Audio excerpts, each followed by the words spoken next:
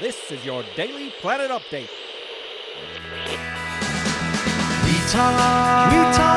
We talk Superman, and we know what's happening. We talk Superman, and we cover everything.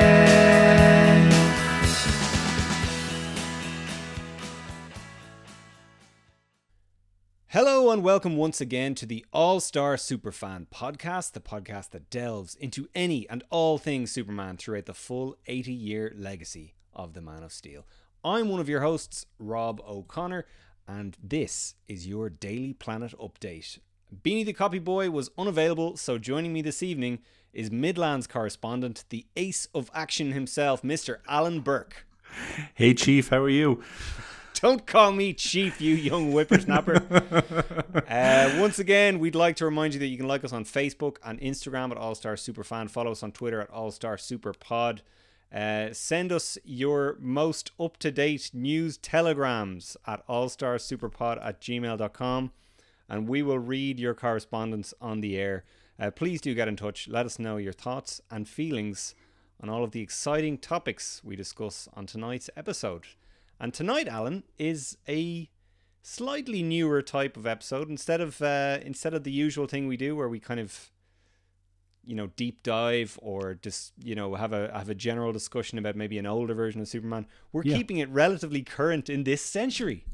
Yeah, it's definitely new for us. But not only that, but it's just nice, I think, not to have a guest for an episode. Like we started out kind of just doing the two of us and having chats and talking about stories we liked and comics we liked and stuff. And we kind of fell into the guest of the week.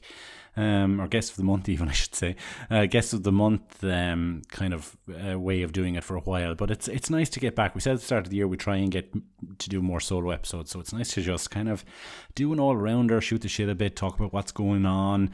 And like that, open it up to the fans as well. If, like you said, if they want to get in contact with us, the listeners, they can contribute to the next one of these Daily Planet updates, we're going to call them, that we'll do every now and again. Just basically chatting about what's going on in the world of the Man of Steel, and I'm looking forward to that. Absolutely. And you mentioned our fans and our listeners and stuff like that.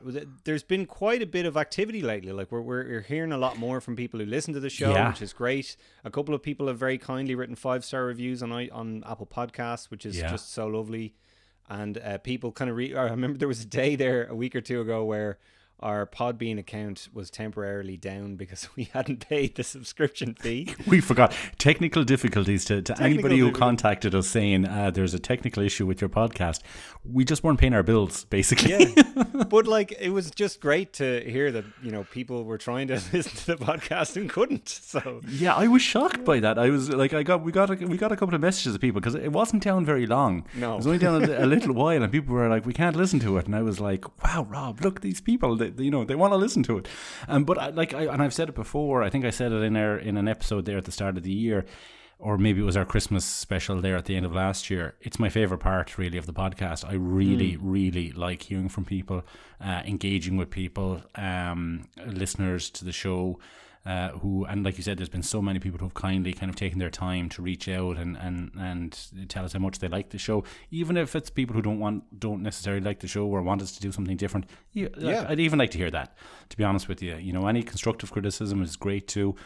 It's just great to know that people are listening and have an interest in it. And yeah, it's been super. It's been great. And I feel like before we move on to topics from this century, we need to acknowledge the fact that a listener did get in touch, not with us, but with our guest, Michael Bailey, to let him know. If anybody listened to our previous episode with Michael Bailey on Clan of the Fiery Cross and the Superman radio show, it got a really great response. I couldn't believe how many people tuned in to listen to that. I was shocked by that myself, to be honest, because I thought it was such a niche topic and a niche podcast that people would be like, oh, 40s radio show. But like us listening to, like me listening to it, I was like, yeah, this is pretty good. I want to listen to more of this. But anyway, we mentioned in that episode that there was an element to that storyline that we found problematic. We thought that Perry White's servant in his house, a fella goes by the name of Poco, Poco, yeah. We assumed that this was some kind of racial stereotype, and that it was a shame that this really, really progressive storyline would kind of use those kind of dated stereotypes that they were nasty even then. Yeah. Well, Alan did a quick bit of research at the time and found out that actually maybe Poco was an alien, but he wasn't 100% sure. Yeah, and it was a really I did it. I really was looking for a while to try and find something, and obviously I'm just a terrible researcher because this listener found something very quickly. Poco very much is an extraterrestrial from the planet Utopia, Alan, if you don't mind.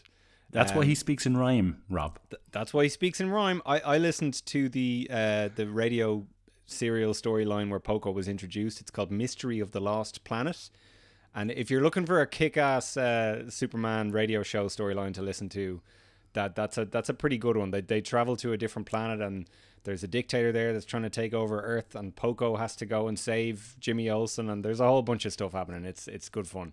But yeah, so sorry, justice for Poco, I guess. Yeah, and thanks to that listener for contacting us contacting Michael anyway, and letting Michael know. So it was great to clear that up, because like I said, I didn't want to kind of give it a harsh rating at the end, because I didn't want to take a mark away in case we were terribly wrong, and it turned out we were terribly wrong. So I'm glad that we all gave it the 5 stars. Terribly wrong. So skipping forward about 75 years, we're going to just touch on this sort of briefly in that Henry Cavill, who, for anyone who doesn't know, has played Superman on the big screen a number of times. You wouldn't know by listening to this podcast, because we never talk about it. We never talk about him. So according to TheWrap.com, Warner Brothers Discovery CEO David Zaslav, I hope I'm saying that right, is reshaping the studio's plans, with Superman as the focal point for the DCEU moving forward. So what that means is we have referenced Ta-Nehisi Coates, who was writing who was working on a Superman story outline at one stage, and I think the assumption was that that was going to focus on an African American version of Clark Kent, and I think there was talk that it was going to be set in the 60s or something like that. I think and there was other rumors that Michael B. Jordan was going to be playing Val Zod for something to do with HBO Max, which that's right, I think that could be really cool. Even though I'm not crazy about Val Zod, I love Michael B. Jordan, I love Superman, I feel that could be good. Anyway, David Zaslav allegedly is now saying, scrap all of that, bring back Henry Cavill, and focus on him, and gear all the movies around Henry Cavill as Superman. So this is an interesting. I have to be honest. I have to be honest. I was looking forward to Ta-Nehisi Coates and what he brought to it. So, like, is it a fact? Is it a case that David likes Henry and doesn't like the DCEU, or are we kind of leaning back into that universe again a bit? To be honest, Alan, I just don't know what to say anymore. Like, it felt originally like they were making a hard turn away from all the kind of Snyder stuff, and they really wanted to focus just on individual films and not shared universes. Yeah. But then you had stuff like Birds of Prey and this Black Adam movie that's coming out now. We're going to talk about the trailer in a second, and it feels like they want to have their cake and eat it too. They're making movies like the Batman that are completely standalone, and then they're making, and Joker obviously, and then they're making other stuff like the Flash, which is clearly supposed to be a big shared universe thing. Yeah, and they have some stuff that's still kind of connected to Snyder, and then other stuff that's completely its own thing.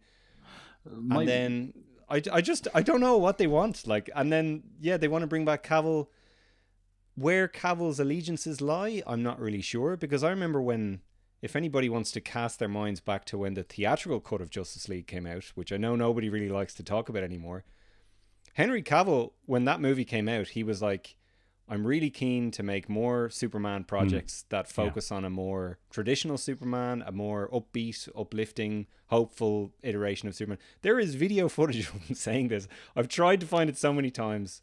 But yeah, so like Henry Cavill is keen to see the Superman that you and I like. Yeah. But whether or not this means that he's going to get to do that, I'm not sure. What do you think? I like Henry Cavill. I like the guy. I think he's Superman. I like him as Superman. I haven't really seen him as Clark Kent, like the faux Clark Kent personality disguised Clark Kent at all. They haven't really respected the Clark Kent character, I don't think, in those films with, how do they explain the fact that he's dead and all this kind of stuff. But I was kind of hoping for an end to that era altogether. Like, if it was completely separate, I was hoping that the Flash movie would do for the DC EU what Flashpoint did for the comics, and maybe just reset everything. And that way you could explain having, you could have Gal Gadot, and then you could have, someone else playing the Flash and not Ezra Miller, because obviously that's going to cause its own problems now and for other reasons that we might go into later. And then you could explain having Henry Cavill, but it's completely different Superman, maybe with a different Lois or something like that. That's what I was hoping for. And I don't know if that's the way we're going. I read that this new guy, this David guy, is not happy with the kind of the unfocused nature of the way the DC EU or the entire kind of, their entire cinema film rollout is going, that there's no kind of united vision for it. Yeah. Which is true. Like, what's going on? What's happening with Black Adam? And then there's Shazam. And then there's, I just kind of hoped that the Flashpoint movie kind of brought that all together and kind of gave them the relaunch that they really need. Keep the parts that work, get rid of the parts that don't work. I was really looking forward to Tallahassee Coates, to be honest. I was looking forward, like you said there a long time ago when we were talking about the fact that he's a journalist. Yeah, really want to see some Clark Kent action in a Superman movie, and especially after going back to the radio show and things like that, where it's all kind of Clark Kent investigating stuff. And it made me realize how much I want that. So I don't know. The short answer is I don't know.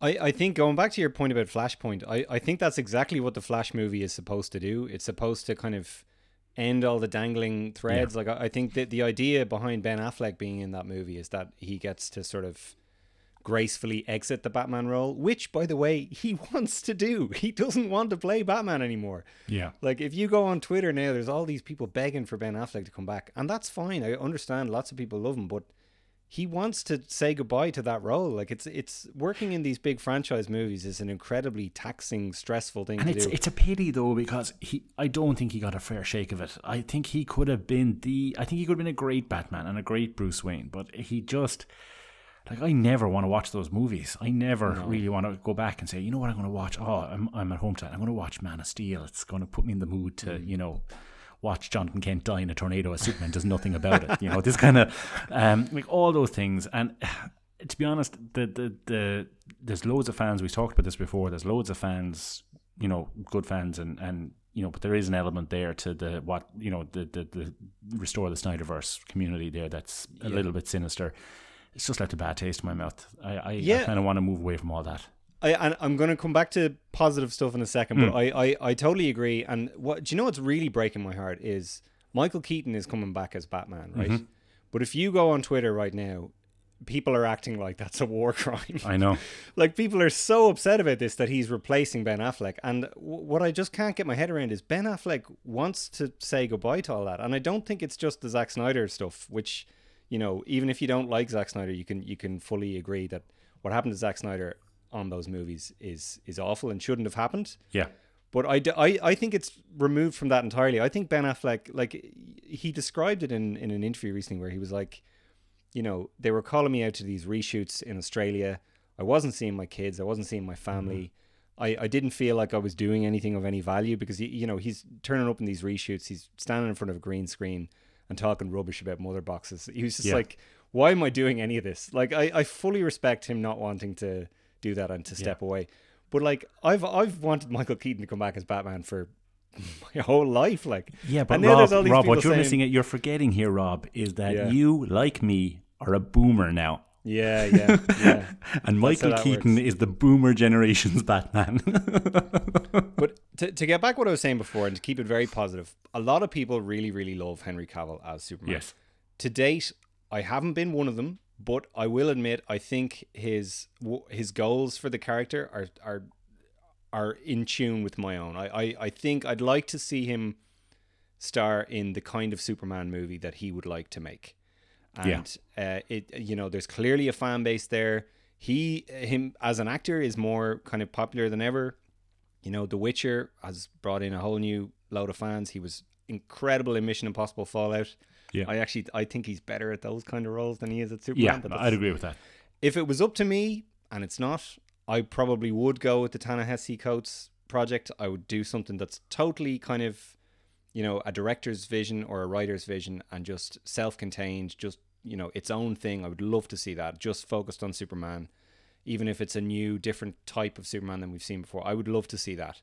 But if Henry Cavill is coming back and they want to put all their energy into making a great Superman film and a great Superman film, not a DC Universe Justice League. No, I'm talking Superman. I want to see Perry White, Jimmy Olsen. I want to see Beanie the Copy Boy. I want to see Poco. I want to see Poco. I want to see Jimmy Olsen front and center. Who else? Who's the guy that was actually in Man of Steel? Steve Lombard. I want to see him Steve back. Lombard. Professor Hamilton is still trapped in the Phantom Zone. Bring him back. Like, there's plenty of stuff they can do. You know what? The Batman, Matt Reeves, the Batman was great. Don't make a Superman movie with a Nirvana soundtrack, please. I don't want to see copy and paste, I think I was saying to you that if they made a Superman movie where, he was kind of the same age as you or me, and they tried to apply kind of a trendy soundtrack to it, it would probably be like really embarrassing music, because Clark Kent is a huge dork who probably listened to shit music when he was a kid. Nickelback and stuff. Not even Nickelback. Like, Clark Kent probably listened to the Backstreet Boys growing up, like he's just this innocent Midwestern, dope. Like, he would listen to crap pop music, or country music. He listened to, I don't know, Garth Brooks. I still want to see my 40s, 50s Superman, Batman on the big screen. My dream is still to see a Fleischer-esque Superman set in the 40s, old-timey radios where the newspaper was just as important, is more important than it ever was, and Batman is driving around in some kind of old-school mobile, and he's got the purple gloves and all that kind of stuff. That's what I really want to see. Like a black and white noir Batman movie, but I don't think I'm going to get that. You see, I disagree with you on this, but I think a lot of people agree with you. I think a lot of people want to see that. Personally, I think Superman should always be, an aspirational sort of, he's the man of tomorrow. Like, there needs to be a futuristic element to Superman. Yeah. Even if it's sort of retro futuristic, I just think we're taking and I feel the same way about James Bond. Like, a lot of people say, oh, they should make a James Bond movie set in the 60s. Like Ian Fleming. I say that. I know, I know you do. And a lot of people do. A lot of people want to see that. I just think that these are, both of those characters are people that are supposed to be, a step forward. And when you sort of say, oh no, I want to go back in time, it sort of feels like we've run out of ideas. But what I will say though is I think Batman is perfect for that, because Batman, to me, as much as I love Batman, is less relevant than ever. And I think it would be better to just go back in time to the 30s or the 40s, Depression era, kind of, where he can just beat up guys in fedoras and people holding bags of money with dollar signs on them. I'd love to see a Batman movie. There was an animated, kind of a 75th animated special that Bruce Timm did a couple of years ago. Yes. It was just maybe 3 or 4 minutes. Black and white, damsel in distress, kind of real creepy. You know the one I'm talking about. I'd like to see something like that. Black and white cool. on the big screen. But it's a very valid point what you say about Superman. Like, it's like Captain America. The world can change, but the character should stay the same. Yeah, and the ideals that the character has are, they're more relevant than ever. So why would we go back in time to try, But I totally, like, point.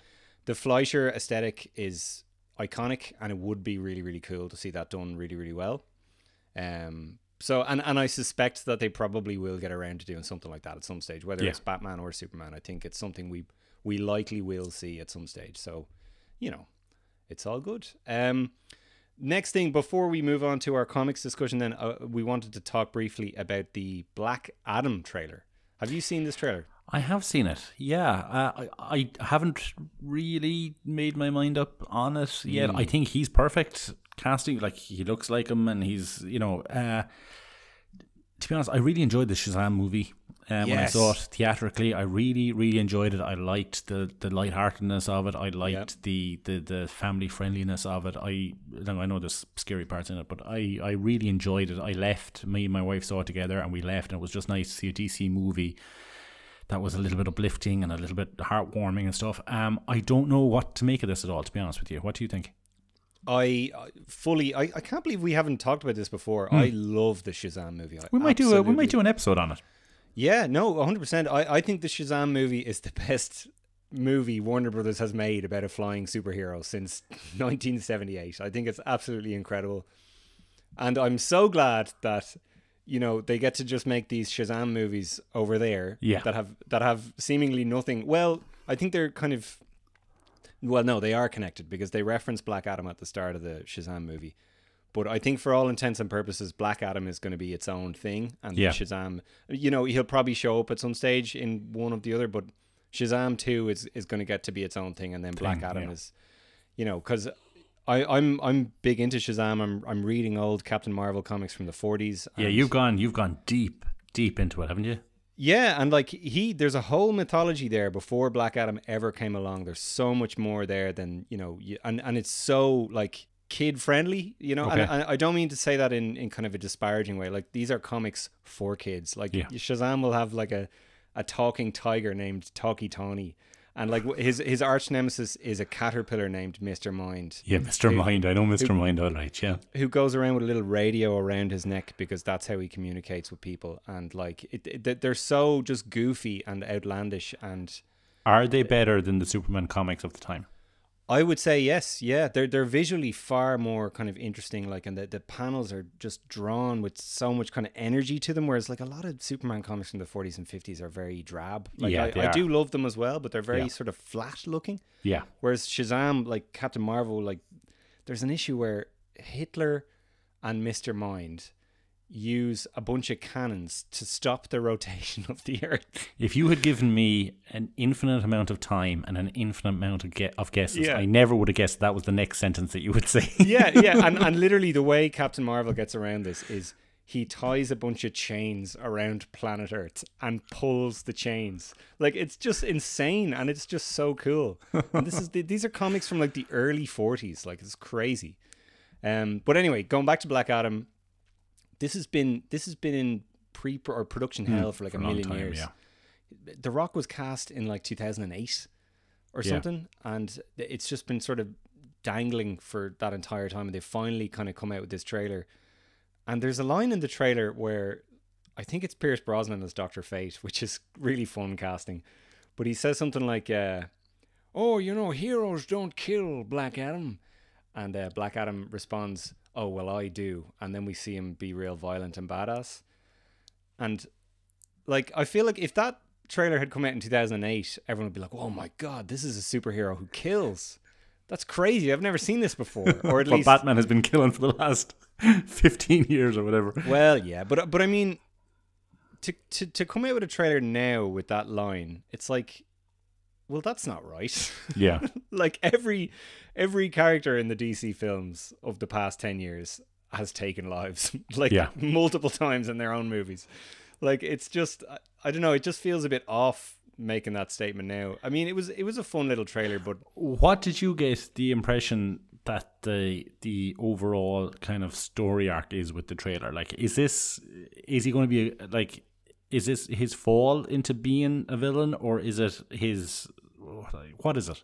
I know what you're saying. And there's a lot of people kind of saying this. It's like the film is claiming to be a film about a villain.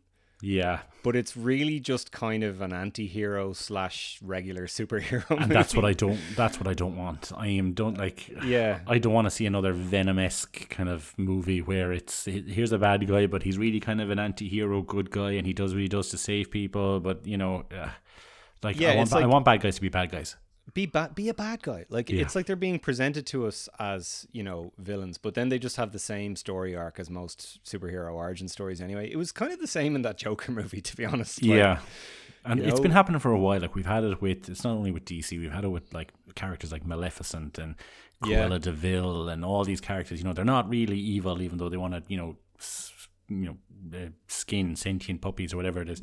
Like it's I just want my bad guys to be bad guys. I don't need their deep psychological evaluation into their background to explain to me why they're not really as bad as they, I agree, so hopefully it's it could be fun. I really like the cast. I'm interested to see what Pierce Brosnan's like in a DC movie. I love Pierce Brosnan. And the Atom is in it as well, apparently, although he just sort of looks like Deadpool with different colors. But there's a bunch of Justice Society people in it, so I think that'll be fun. And I think The Rock is great casting as Black Adam. He looks like he steps off the page as the character. As long as I want him to be Black Adam. I want him to be this evil villain. I don't want it to be The Rock. I don't want it to be The Rock wearing a Black Adam suit. Yeah, and the other thing with The Rock as well is he has these weird. This is all hearsay and stuff, but apparently he has this weird stuff in his contract where he can't be knocked down and he can't fully lose a fight or something like that in a movie. Okay. Kind of an so ego you'd thing, worry that like in a superhero movie, that's exactly what you don't want. Like you want the hero to lose, or the anti-hero or villain or whatever. You want them to lose the first fight and then come back at the end to win. Whereas if he just can't lose a fight, that creates a lot of story problems in the movie. And it's like, do we really want to see a movie like that? I don't know. It's not something that I am chomping at the bit to see, to be honest with you. Like I'll probably skip it in theaters if I don't hear like remarkable reviews of it or something like that. But I'll still watch it. I'm looking. Look, it is what it is. There's other things out there that I'm looking forward to that a little bit more. But we'll see. We'll see. And meanwhile, they're still making Shazam 2. So and it's the same director and same writer. So looking forward to that. Yeah. So what do we have next? But I was just going to say before we move on that the kind of news broke today about Tim Sale. Yes. Who is I think critically ill in hospital at the moment with a very, very serious illness, and a lot of messages coming out from artists like Jim Lee and that saying that he's in a bad way. So just want to kind of put it out there that we wish him a speedy recovery, please God, and that everybody, his fans, are thinking of him. I only read, I was in hospital myself a couple of weeks ago for a night, and I brought just a big stack of Superman books and stuff. I was like, I'm just going to relax and read these books, and I went back and read Superman for All Seasons. Lovely. And you just forget why these classics are held in such high regard. Like just looking through the artwork, and it's just a beautiful shot there that always strikes me of Jonathan and Clark kind of standing out on the fields of the Kent farm as the sun is going down, and talking to each other, and it's just beautiful art. And obviously Batman, Long Halloween, and all these just fantastic books. But I just want to put it out there that we're all thinking of him at this time. Absolutely, yeah. I love Superman for All Seasons. Like I've spoken so many times about how much I love the Byrne era and all that stuff. But I think that the beautiful thing that story does is it really enriches that original Man of Steel miniseries, and actually it makes it better. Like in the Man of Steel miniseries, Lex Luthor gets arrested because I can't remember the full circumstances of it. I think it was that Lex staged a political coup on his yacht, and Superman arrived to stop it. But then it turned out that Lex only did it to test Superman's abilities or something like that. Okay. But it's a very kind of quick thing that happens in the original miniseries. But Jeff Loeb expands all that out in Superman for All Seasons, and we see the aftermath of it, and we see Lex's hatred for Superman. I remember there's all these shots of him just in LexCorp, taking a shower and staring at the side of his eye as Superman is approaching the window, and the artwork of Tim Sale, just I'm just thinking of all these moments, and I can picture the panels in my head, and that's how you know that you're dealing with an iconic artist. And I just hope he gets better, because I love all of his work. He did another story with Darwin Cook called Superman Kryptonite. Yes, that's right. It's I have read it, but it was a long time ago that I read it. Yeah, it's a lesser known one, but I remember it being good, and I remember being really kind of evocative panels of kryptonite affecting Superman and stuff. So yeah, definitely check that one out if you haven't read it as well. It's really good. Have you been reading much in terms of Superman content over the last while, or? Yes, I have actually. That's a good springboard onto what we're going to talk next. I have started reading the full Warworld saga, which is kind of going on in current Superman comics. So it sort of started in Action Comics last year, and it's kind of fed into different Superman comics and annuals and Superman Son of Kal-El, Superman and the Authority, and it's all kind of coming to a head now, but I'm sort of just catching up on it. Okay. And there's some really, really good stuff there. That writer, Philip Kennedy Johnson, is a really, really good Superman writer. I think he's really, really good. And Tom Taylor as well. Tom Taylor, yeah. They're both kind of they're kind of tag teaming it between the different books, and I think they're both doing a really, really good job. And they've made they made a really good kind of villain out of this new version of Mongul that they have. Cool. I like to think of Mongul as kind of like a more user-friendly version of Darkseid. Like anytime Darkseid shows up in a cartoon or a comic or a movie, I'm just like, oh, because he just brings so much kind of mythology and backstory and baggage with him. Yeah. Whereas with Mongul, it's like he's an evil dictator, he's a conqueror, he lives on a planet called Warworld. Let's go. It's just easier to kind of get to grips with. But yeah, lots of really good comics. I'm reading them all on the DC Infinite app, which is not available in Ireland, but you can get it through if you have a VPN and a PayPal account. It's really easy to set up. And better than Comixology, or I know that's kind of gone through some changes over the last while since the whole Amazon thing. But do you prefer to that app, or is there a reason you're going to that app and not using Comixology? Or Comixology I use for new comics, so comics that are coming out like this month I would buy on Comixology, and anything that isn't DC or Marvel I would always get there, so I read a lot of indie comics on that. But DC Infinite, it only has comics older than a year or something like that. Okay.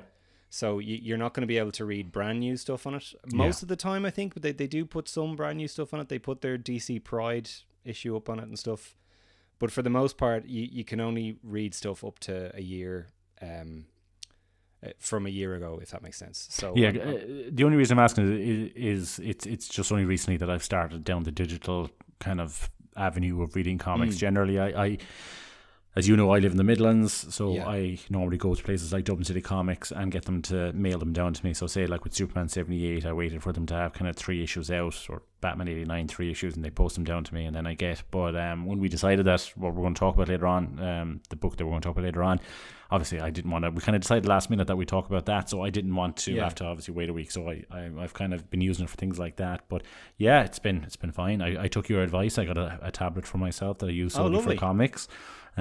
So it's great. Yeah, it's kind of changed my view on a lot of it. Now I still get my hard copies and stuff. I have a couple of things coming my way now shortly.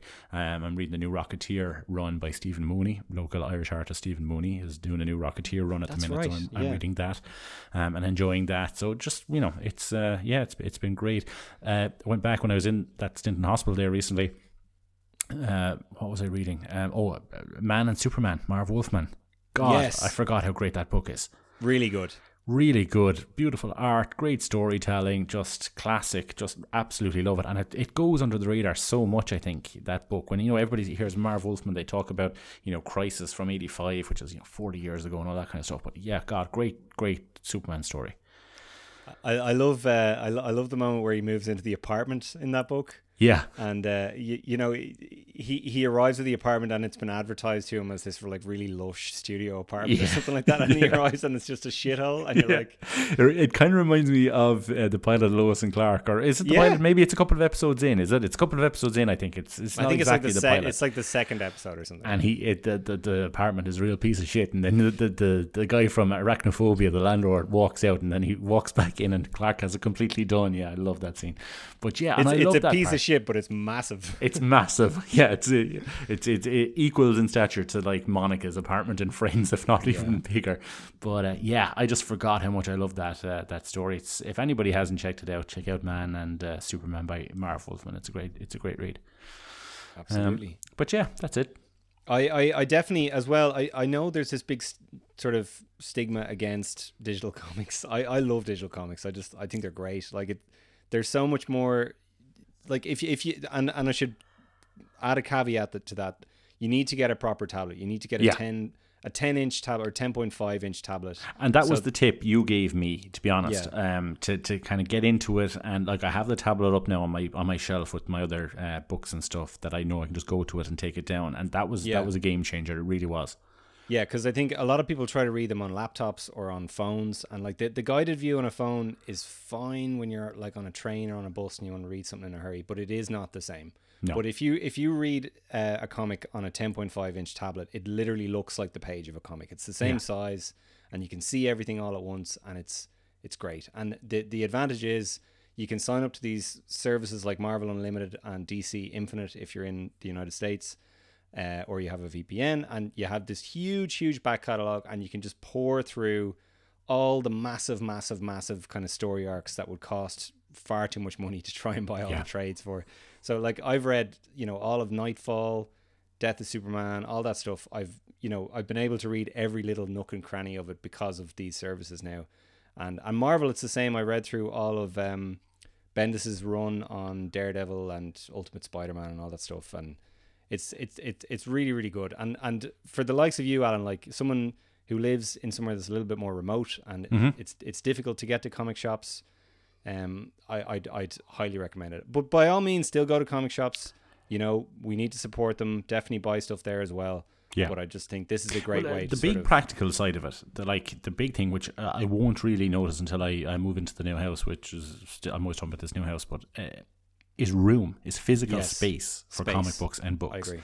Like that's the big issue. Unless you're happy to buy books and then get rid of them or sell them on or trade them away or whatever, like it's just a matter of space. If you're a big time comic reader, where do you keep all these books? And that's the huge thing with it. That you can just kind of store them all on it and flick through. And my plan is then to have my favorites kind of on display on a shelf, and then have But the listeners won't see this, but there's actually a temporary clothes rail behind me right now with some of my jackets on it. Yeah. So, as you might be able to guess, space is not a luxury I have in my life. No, and I'm recording in the kitchen of a cottage in on the Galway Roscommon border. And we recorded with someone there recently for an episode that hasn't come out yet. And when he logged on and I saw his serious podcasting setup in his room, I was like, oh my God, I feel like such an unprofessional. But yeah, I'm looking forward to get my podcasting room sorted and getting my books up, because all my books are in boxes, like there's stuff there. But even that I found great, because there was like that, being able to go away, not having to open boxes, not having to look for books that I know I have, just being able to get them again kind of digitally and read through them has been fantastic. It saves so much hassle. So yeah, absolutely. But definitely get the tablet. So, will we move on to our next topic of discussion, Alan? Yeah, absolutely. And I'm actually really looking forward to it, because it's probably the most current thing we've ever kind of covered or discussed. And we're talking about 1955's. No, for once. Yeah. So what we're going to discuss, Rob, is Tom Taylor's current run on Superman, Son of Kal-El, which has been ongoing there for the last little while. It got a lot of media attention a little while ago because of certain story turns that it took in it, which we'll get into. But yeah, it's. I'll be honest with you, I'm a little bit unlike yourself. I really don't read too much of the ultra-modern Superman stuff. I'm not keeping up with books, week to week or month to month. It's something that I think is going to kind of change now over the next little while, because I really want to get into it, especially now that I have the tablet and stuff for digital downloads, and I've kind of made that transition. But I have to say, we've read through the first 5 or 6 issues. It has. I'm really enjoying it. Really like it. Tom Taylor's the writer. I think it's John Timms is the artist. I think. Yeah. A couple of issues have come out now, and it focuses on John Kent. Now, especially in those first couple of issues, there is kind of focus on Superman himself, on Clark Kent, Superman, on Lois Lane, and the relationship with John and stuff. And it ties into the whole saga you mentioned earlier that you're reading as well, isn't it? Yeah, so I think in the early issues of Son of Kal-El, Superman tells John that he needs to leave, he needs to go away, and that John is going to have to step up as Superman of Earth, basically. And where Superman is going is to Warworld, for reasons that become clear in issues of Action Comics and other books and stuff like that. But essentially, Son of Kal-El is just John's adventures as the new Superman, essentially. He kind of already was Superman, I think, or was he Superboy? I'm not. Yeah, he was Superboy up to a point. Like he was obviously kind of, we've seen him in the books, and he was kind of like 8, 9, 10 years of age, and he had that costume with kind of the jacket with the cape on it, which I hated. And then they kind of aged him. And then they kind of aged him up a little bit. He's kind of 17, 18 mark now. I think he did what all Superman sidekicks do, which is he went into the future and spent years training with the Legion of Superheroes and then came back. I'm pretty sure they did the exact same thing with Supergirl at one stage, and definitely the 90s Superboy had some dealings with them as well. Yeah. So it feels like And don't forget Alan's favourite book, Superman Secret Origin.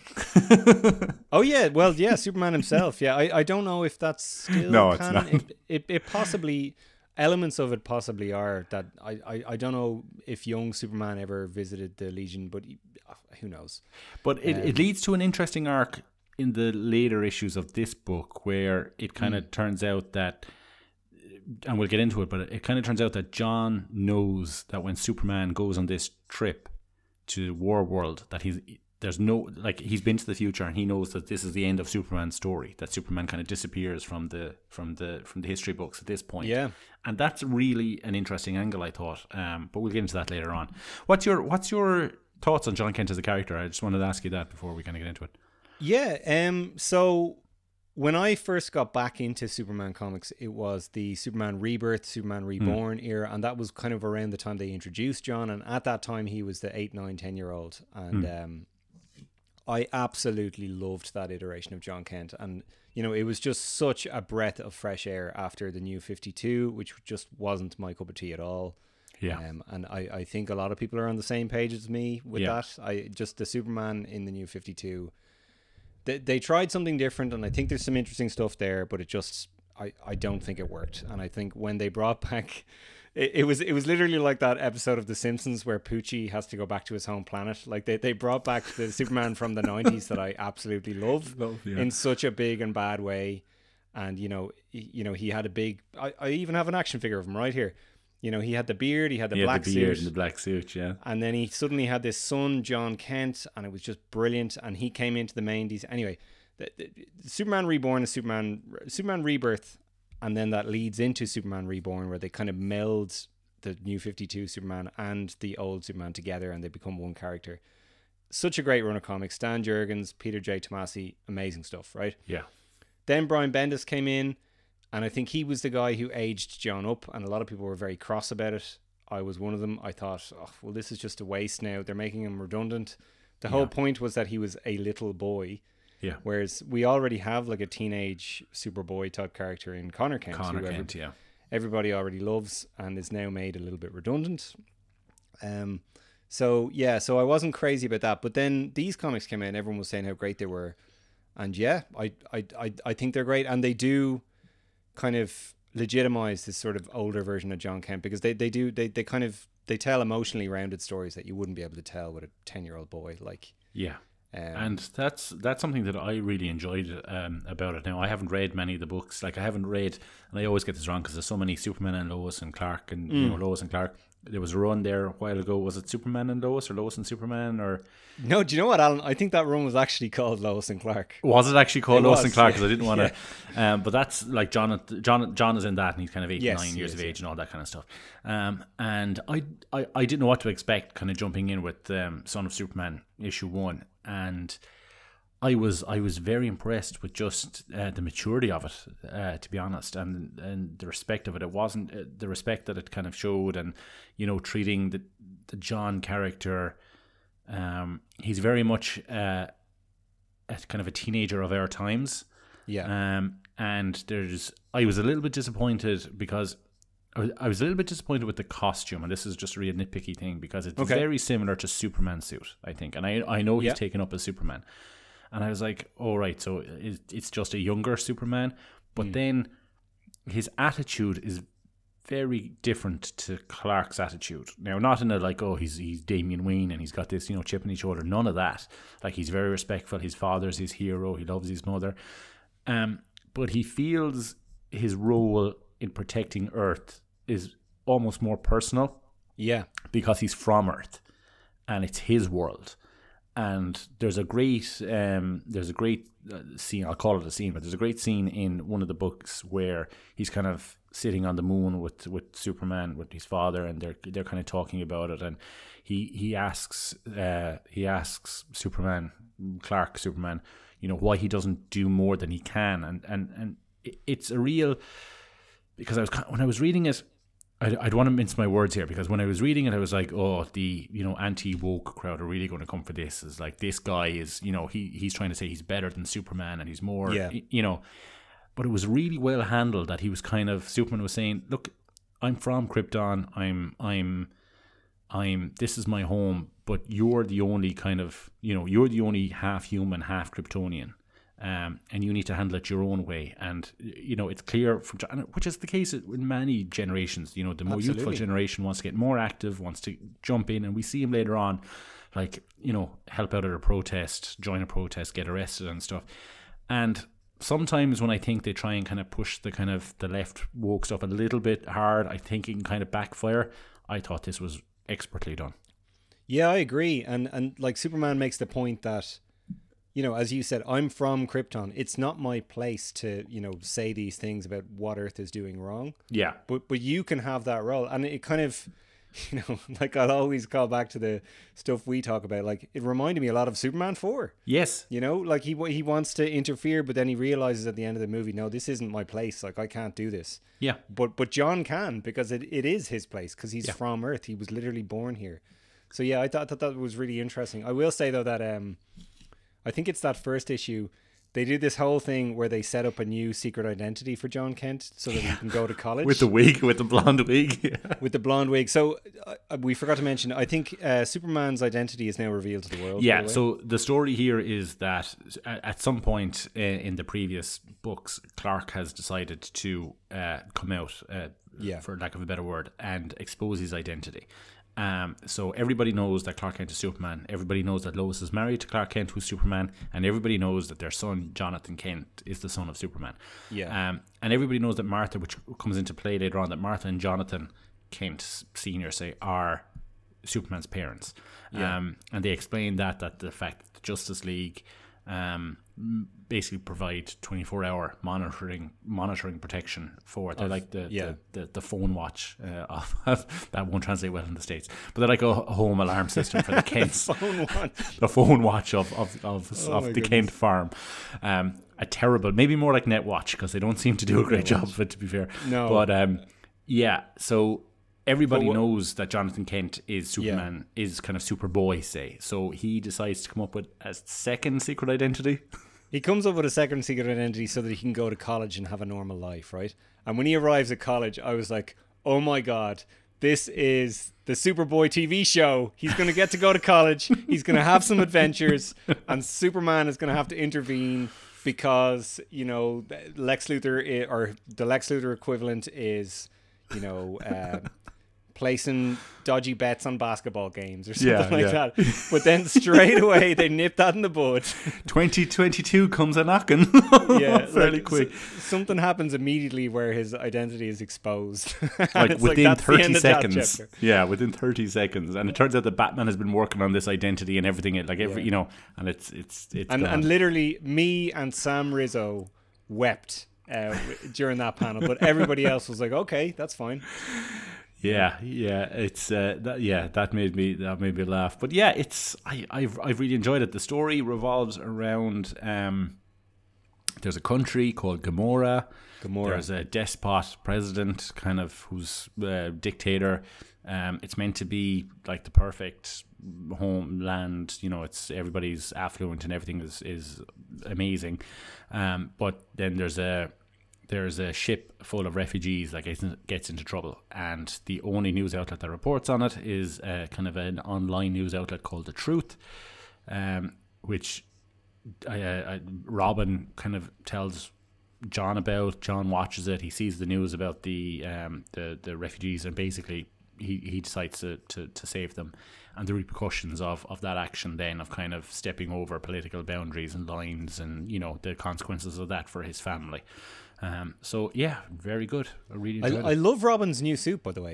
Love it. I don't remember when he got that new suit, but it's great. It's kind of like red and black and grey, yeah. and it's much more befitting of Damian Wayne than a lot of his other costumes have been. It's really, really cool. Yeah, and like the art, I'm not a huge fan of the art. I have to say, like I like it. It's, how would you describe it? It's not anime style, but it's kind of. How would you describe it, Rob? You'd know better than me. Yeah, I don't know, but I know what you're saying there. It definitely has a tinge of that kind of more sort of Asian influence to it. Yeah. And yeah, no, I have to say I do like it for the most part. I think another an Irish artist steps in after issue That's 7 right. or 8, I think. Yeah, that's right. Because that's right. We're not that far into the series, but no, the early issues I think There they look okay. There was some shots where I just thought that it's kind of confusing because there's Superman and Superman. So like the John and Clark Superman, I just kind of thought they looked a bit lanky, kind of thin and tall, and kind of, which I wasn't a huge fan of. And even the villain, this Bendrix, isn't it? Bendrix, the president, the dictator, he's very kind of. Who does he remind you of, by the way? Knock off Lex Luthor.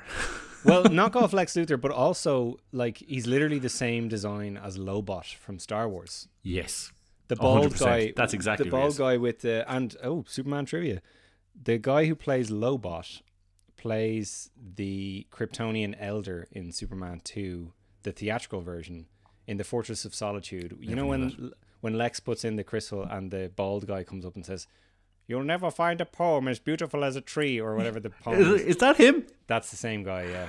Jeez. And he also plays Blofeld in For Your Eyes Only, the James Bond movie, where you don't see his face and you kind of just see the back of his head and stuff. And they're not allowed to call him Blofeld because it was a whole legal case. Anyway, I always wondered what the Kryptonians' fascination with trees was in those movies. Isn't there a thing at Supergirl as well when they're like, it's a tree? With the maybe I'm misremembering that. But yeah, it's the only thing. The art, I'm not a huge. I like it, but I don't love it. But yeah, I have to say I'm looking forward to seeing what happens now with the kind of next few issues. I'm looking forward to seeing what happens with the Irish artist, because I was waiting for we put up in our socials a couple of weeks ago where suddenly Superman, for one of the first time, well, is it the first time, he was in Dublin? He goes to. I feel like if he's ever been to Ireland before, it probably wasn't as lovingly accurate as this was. It's like there's an issue of Son of Kal-El that me and Alan haven't reached yet, where John Kent literally flies to Dublin, where I am from, and goes up the Liffey, like in the correct direction, and the spire, which is a huge pointless monument in our city centre, falls on top of our historic is it the Grand Post Office? What is the GPO actually? The General Post Office. Yeah. It crashes on the General Post Office, and Superman has to rescue the people inside, and it's just so brilliantly drawn and designed and blocked out, and it's wonderful. And hats off to that artist, whose name I have forgotten. Yeah, I've forgotten it off the top of my head as well, but we'll definitely mention it in the socials. But But by all means, sir, if you would like to come on, we would love to interview you on this podcast, because we'd be so delighted to interview an Irish artist who works. I love the fact that one of the first things he does is, I'm bringing him to Dublin. I love that. I love it. But yeah, it's great. And obviously, look, we'll talk about the is it a twist? The pink elephant in the room. The pink elephant in the room. I'll let you take this away, Rob.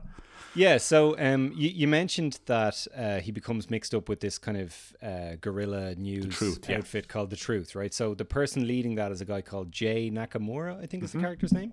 Yeah, and he is someone who was experimented on in Gamora, and he's given these kind of phase powers where he can walk through walls and stuff like that. So the whole thing is that John feels like he needs to be able to save everyone, but here's someone who can't be hurt and doesn't need to be saved. Yeah. So that they kind of develop a friendship, and then they very, very quickly escalate that into a romantic relationship, and they share a big kiss in, I think it's issue 4 or 5. 4, I think. And this is the kiss that broke the internet, because yeah, everyone heard about this and said, "Oh my God, Superman's gay now! What the hell is this?"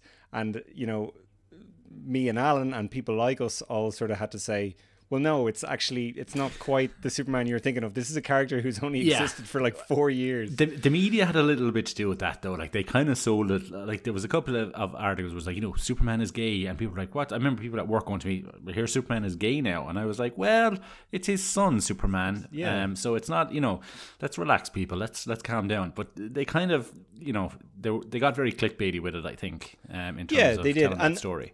And in fairness, like I know people love to complain about, ticking boxes or whatever. Tom Taylor himself has actually said that, it was a relationship that he wanted to establish over more issues. Yep. But I think he was told, or he was advised, that it needed to happen in issue 5 because that needed to be a big moment that would, generate headlines and generate buzz and stuff like that. So I think he had to sort of like push it into the forefront quicker than he had originally decided. And I think that does come across because it kind of comes out of nowhere.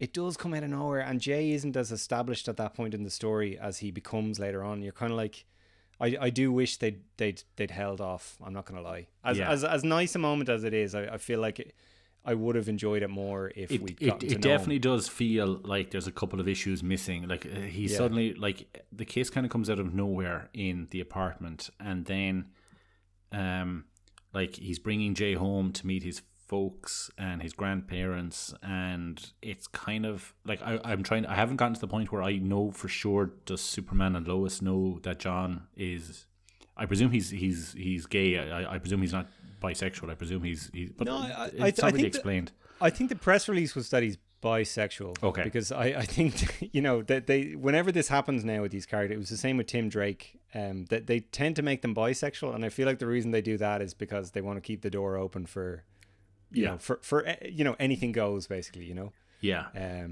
But it's a total non-statement so far. Like, it's just he brings them to dinner with the elder Kents, Jonathan and Martha, and they're delighted for him. And Damien meets him later on, I think. Damien in the series, knows, and he's delighted for him. And there's never any sense of like, oh, are you gonna? It's not like a kind of a coming out type thing. It's just kind of a non-statement. Because, see, I didn't really know, because I hadn't read the previous kind of books. Had John kind of told his parents already that he was gay or that he was bisexual, or so they don't really.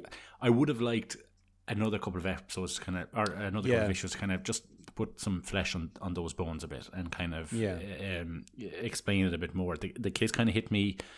It was kind of, suddenly you turn the page and there's a case, and then it's kind of brushed over, I think. I know they might address it later on, but like I thought, like, one of the issues that I had with it was, right, this happens and then Superman leaves for War World, or the mission he's going on, and there's no kind of mention of, you be who you are and I'm proud of you and all that kind of stuff. Like, it's very kind of, right, I'm going. Like, Superman, when he's flying away, has like, he knows that John has told him at this point that once he flies away, the Earth never hears from him again. He doesn't come back to Lois, he doesn't come back to his parents, and like, the goodbye is, I find, pretty trivial. It's kind of like he's going down to the local shop, I think. Yeah, I think it's, well, I mean, it's sad in a way, because it means that, the Superman we've known all our lives, Alan, is effectively coming to an end. We're never going to see him again. But I was told that in 1993. But yeah, no, I feel like it just all comes back to that notion of, like, Superman will always find a way, and even if the writing is literally on the wall, it doesn't matter. Like, he will still find a way out of this problem, And the fact that John doesn't know anything beyond a certain point means that the future hasn't been written. So I'm kind of fine with that. I'm nearly relieved in a way that that's how they ended it. But no, I do see what you're saying, though. Yeah, definitely. And like, we should definitively state, by the way, we are totally fine with John Kent being bisexual. I think it is a great. It is great. Yeah, I think it's great for the character. I'm glad that he's completely differentiated from his father. I'm glad that it's just something new. 80 years in, it's something new to read about. It's something. It's a direction that we've never gone with a Superman character before. I think it was handled well, but I would have, like I said, I would have liked more. Yeah, I think it could have been. I think it, and I would say the same if it was like a female love interest. I think they could have given it another issue or two just to flesh Jay out a bit more and make him want to, or make the audience want them to get together.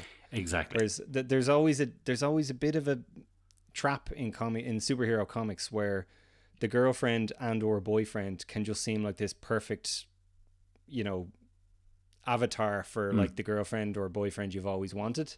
Yeah. And Jay kind of seems a little bit like that in those early issues. Like I hate using the word Mary Sue because it's been co-opted by awful people, but he kind of feels a little bit like that. He just shows up out of nowhere and he's great and he's brilliant and you love him. And it's like he ticks all the boxes straight off the bat. Ticks all the boxes, and he just doesn't really feel enough like a character. And it would be lovely if he was just a little bit more of a character, so that we could fall in love with him as well.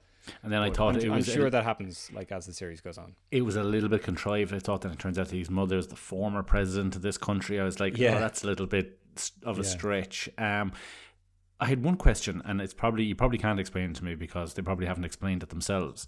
I got the impression that when there's a scene in it, which is what we were alluding to earlier on, where someone attacks the Kent home during this dinner, and Superboy tries to grab everybody, including Jay, and his hand goes straight through Jay because he phases. But yet, so I was like, oh, obviously you can't touch this guy. But then it dawned on me, well, sure, they've kissed already earlier on in the issue. So is it that he decides who can touch him, or is he phasing all the time? Because Jay doesn't know that the attack is happening on the house. Yeah. So it's not like he turns on his phase powers, because they show it, and it really well. They show that, they're having dinner, and next thing Superboy or Superman, John Kent discovers, he cops that, the roof is breaking in, and he's like, the house is exploding, and everybody else is smiling because they're in the middle of their conversation, and he has like 2 seconds to save everybody. But his hand goes straight through Jay. So I just want to know how that works. Is it he's always phasing, but then he stops phasing when he wants to touch somebody or someone to touch him? I would say it's that. I'd say that he controls it, but yeah, to answer your question, I don't know how he was able to like anticipate that when it happened at like a split second notice. Yeah, I was just wondering. Maybe it's like a subconscious thing or something, like when he senses danger. I don't know. Like I'm going into my fan wank mode now. Like I always remember there's this great issue of The Flash by friend of the podcast Mark Waid, where he gets shot in the head, right? But he doesn't know that the bullet is coming, and his body just like instinctively goes into super speed mode right as the bullet is about to hit his head. Right, okay. Because he can like feel it approaching him at super speed, so that he like instantly is able to avoid anyway. So maybe it's something like that. Maybe. And maybe they'll explain it further down. Who knows? But I just want to say, one of my favorite moments in the series so far, there's an issue, and I think the title of the issue is literally called Who's Got You? Okay. Which is a reference to Superman the movie. Yeah. And effectively what happens in it is Superman, John Kent Superman, confronts this guy, Bendrix, I think. It is Bendrix, yeah. And they overload his powers. Yes. And he has this moment in the sky where he's like, they've overloaded my powers. I can hear all these problems going on around the world. There's a little girl lost in the Amazon jungle or something, and there's someone else in trouble over here, and there's something over here. And he has this moment where he's like, I know why they did this. They did this to like overload my emotions and make me despair for all the people I can't save. And then he just has this great moment where he's like, but I can save them all. And the whole issue is just him saving everybody, and it's amazing. Great. I love it. Yeah. And it's like I've never really read any of the John Kent stuff before, but yeah, I really enjoyed it. I'd be happy to read a lot more. I'm looking forward to the rest of the issues. Yeah. Do you know what other thing I'll say, Alan? And I was trying to put my finger on why I was enjoying the series so much, and then I read that interview with Tom Taylor. Superman doesn't punch anybody in that entire 5-issue run. That's true, There's no supervillain fights. It's all just him rescuing people and saving the day. And there was no point where I was bored. Yeah. No point. And the character stories, like I was right in there with the characters. But looking back from what you said earlier on, you're 100% right about the Jay character feeling like just a little bit of a idealized kind of. Yeah. He's so far he's kind of the weakest of them so far. But again, we're not even halfway through the series, so I'm really looking forward to finding out where it goes. And I got it on Comixology. You can get it from your comic book shops, obviously, your local comic book stores. But I'd highly recommend if you listen to this podcast, because we cover a lot of the old school stuff, like the Adventures of Superboy, Lois and Clark, George Reeves show, the radio shows, any of that stuff, the Christopher Reeve films, and you have kind of checked out, and I strongly recommend that you check this out and give it a chance and give it a read through and see what you think, and let us know what you think, because you know, that's I'm interested in what older Superman fans, even older than us, Rob, would think of this, and how much they'd like it. I'm only 37. I don't know. I've a funny feeling they'd really like it, because it has that kind of Christopher Reeve sort of just rescue porn. I always say, like, it has that feeling of, like, you know, Superman saving the chemical plant in Superman 3. There's loads of stuff like that in this comic. I think a lot of people would be very surprised, and they might have been turned off, you know, by the media coverage of it or whatever, going, oh, it's just for, you know. I think they'd be very surprised how good this is. Yeah, definitely. I fully agree. Yeah. And like, even compared to, like I said, other kind of more modern stuff that I read recently, it's right up there. It's as good as anything I've read in the last while. So yeah, 2 thumbs up from me. Awesome. Do we have any final thoughts on anything before we wrap up the show, Alan? No, I just wanted to say how nice it is to just kind of shoot the shit, just the two of us, have a laugh, talk about what's going on, raise a glass. I'm really happy with the podcast. I'm having an absolute blast doing it. It's been so great having, you know, the guests on.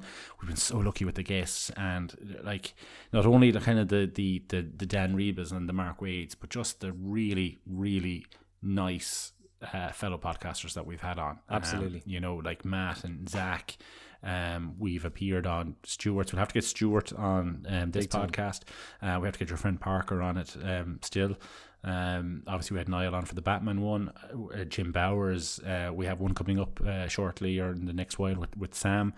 It's just been such a nice experience. So it's been amazing. Like, I as starstruck as I felt with Mark Waid, in a strange way I felt starstruck with Michael Bailey. Like, I've been listening to him for literally most of my life, and you know, to have him on was just great, and to have him say such nice things about our show was amazing. And to your point, yes, he definitively knows far more about Superman than I ever will. So that was nice. He is a walking encyclopedia of Superman knowledge, and I loved recording that episode with him about the radio show. I've listened to that episode twice, so out of the 5 people who've listened to it, I've listened to it twice. It's been great. I really enjoyed it. I really enjoyed, like, he went off on these tangents, but everything was so interesting that his knowledge is just unbelievable of everything to do with the radio show. I loved it. So we'll have to get Michael back on again, and we'll have to do another radio episode or something. Excellent. And we're due to appear in Michael's one shortly too. Yes, we're going to be talking about Superman Smashes the Klan, which is one of the best Superman comics I've read in my entire life. Yeah, it's a phenomenal read. It's really, really great. And as well as that, we have a lot more to come over the next couple of months with the podcast. We're going to do some our Bizarro episode with Zach Moore. Did great. There was great response to that. So we're going to do some more character dives. Talk about we were saying maybe Lex Luthor or Brainiac, maybe even some of the good guys. Who knows? But I definitely want to kind of do the villain kind of rogues gallery a little bit for a while. We have, we're going to kind of... Superman Returns with Matt at some stage? Superman Returns with Matt. We've promised to do that. We're going to do an episode, I think, where we do cover the Christopher Reeve in comic form. So maybe Superman 3, the comic, Superman 4, the comic, and the Robert Venditti and Wilfredo Torres Superman 78, which you might think that we all loved, but you might be surprised. So yeah, I'm really looking forward to everything that's coming ahead for the rest of the year, and more of these kind of Daily Planet updates. Just the two of us shooting the shit, talking about what we're reading, and get in contact, please. Awesome. Yeah, absolutely. You can just, once again, we'd like to remind you can like us on Facebook and Instagram at All Star Superfan. Lots of talk going on Facebook, so make sure you join the discussion. Follow us on Twitter at All Star Superpod. Definitely send us some emails. It's something we haven't got a lot of. We get a lot of interaction on Facebook, Instagram, and Twitter. Not getting a lot of emails, so definitely send us an email or a voice note, and Yep. we will read your correspondence on the air. Please get in touch. Let us know your thoughts and feelings on all things John Kent, Bendrix, and Jay Nakamura. Yeah, absolutely. And stay safe, stay super. And until next time, take care. Bye-bye.